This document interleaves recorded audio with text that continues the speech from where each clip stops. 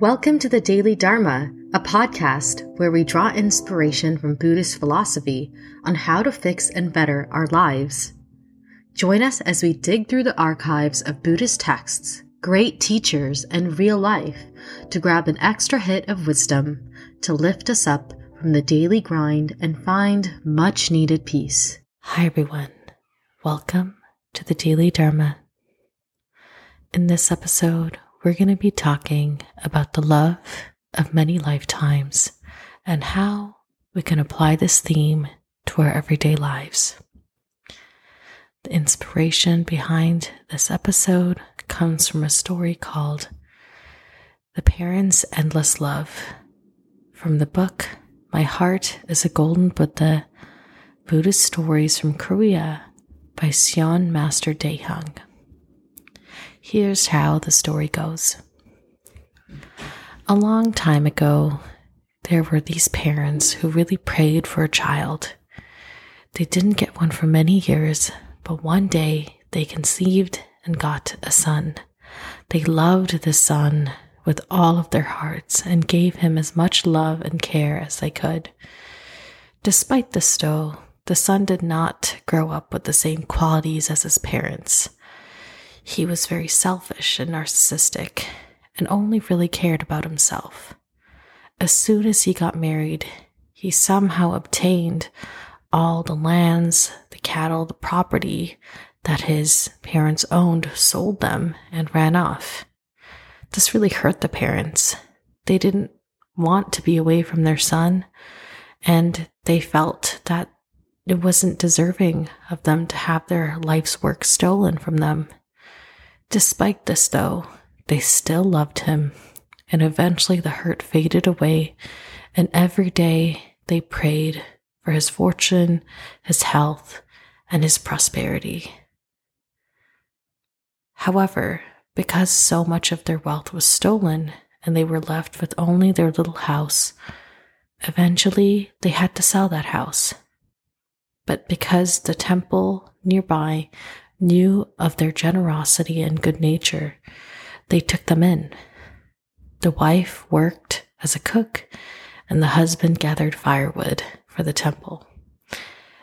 And together, working tirelessly, but living quite comfortably and well cared for, they passed away. In their next lives, the wife and husband were reborn as monks. And one day, when they were begging for alms, they came across an elderly couple who was sick and starving and alone. Feeling moved by their situation, the monks resolved to ensure that this elderly couple got the care that they deserved. And through the monks' efforts, they eventually did. The nearby village took them in, feeding them, clothing them, treating their illnesses, until this elderly couple was once doing well again. It was only after speaking to their Dharma master did the monks realize that all of this had many karmic ties. You probably already guessed it, but these elderly couple was actually the son and the wife from the monks' previous lives. But despite everything, even without even knowing the relationship they once had, in this life as monks, they still tried to give and care for their son in another life. And that unconditional love, the love that keeps giving, that is the love of lifetimes. So, what do we really want to say about this story? What does this story say about our actions? Well, the reality is, even when we show up as our best selves, even when we give generously or listen with our heart, that doesn't necessarily mean that it's going to be reciprocated or the people on the receiving end are going to transform to be better people. The parents in this story did everything they could to help their son be the best version of himself, but still they were stolen from and abandoned. However, because they kept being the people they were, they didn't let the bitterness, the sadness, the anger of this rule their lives. They were able to turn a new leaf. And even in their next lives, they were able to continue giving to others as generously as they did to their son as monks in their community. I think what this really goes to show is that we cannot control how the world receives our generosity, the love that we have in our hearts, in our words, and our thoughts. But in exercising this love and choosing this love over anger and bitterness that is often reflected in others towards us, often in ways or in situations that are completely unwarranted, we show up for ourselves. We show ourselves, and as a result, the world, what people should really be like: kind, patient, generous. When we ourselves become the people that we wish others, like our parents or our friends or children, were, we are doing a great service to both ourselves and those around us. And that's because we can look back, first of all, at our lives and know that we did our very best. And our very best was to be kind, loving, and patient. And even if they may not realize it now, maybe one day they'll look at our example and see how they can be in their own lives, and as a result, get those merits and those benefits as well. Back to the story, the elderly couple, when they heard about the karmic ties, were deeply saddened. Clearly, in being so selfish and ungenerous, they got the repercussions of their actions because they didn't want to give to anyone. When they needed something, nobody really wanted to give to them. But because, again, of their parents' generosity, even in their next lives, they got a second chance.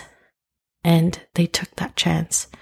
And they did their best to become generous, kind, and loving people towards the end of their days.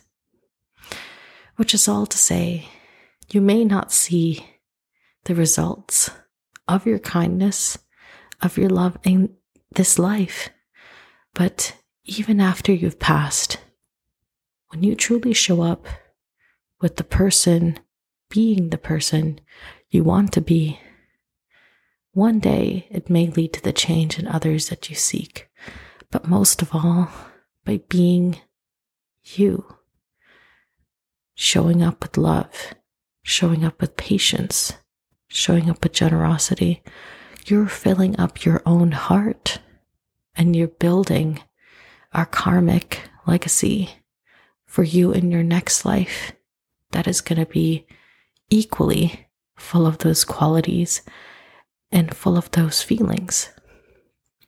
Of course, whether or not you believe in reincarnation, by cultivating these qualities and by choosing to be this person every time life, people, situations give you an opportunity to be something else, such as hateful, angry, and sad. Despite all of these difficult feelings and all of these painful choices we have to make when we choose love, to be kind, to essentially practice maitri, which is loving kindness, metta as well, we are being the version of the world that we want ultimately from others as well. And that is not only the love that gives to others in multiple lifetimes, but that is the love that we continue to cultivate in this life and the next. And love, like everything else that builds, only grows and thrives and burns even brighter as a light in a world that is sometimes truly full of darkness. So if you're wondering, is it worth it for me choose to be good, to choose to be kind when others are not. Think about the story. It is always the better decision to show up with love in your heart, in your mind, in your words, not just for others, but mostly for yourself, so that you yourself are not consumed by the wrong feelings and the wrong actions and the wrong attitudes, but instead you're building the foundation of who you want to be, and as a result of what the world could be, as an example. Thank you so much for listening to this episode. I hope you have a beautiful, safe, and happy week ahead of you. Until next week.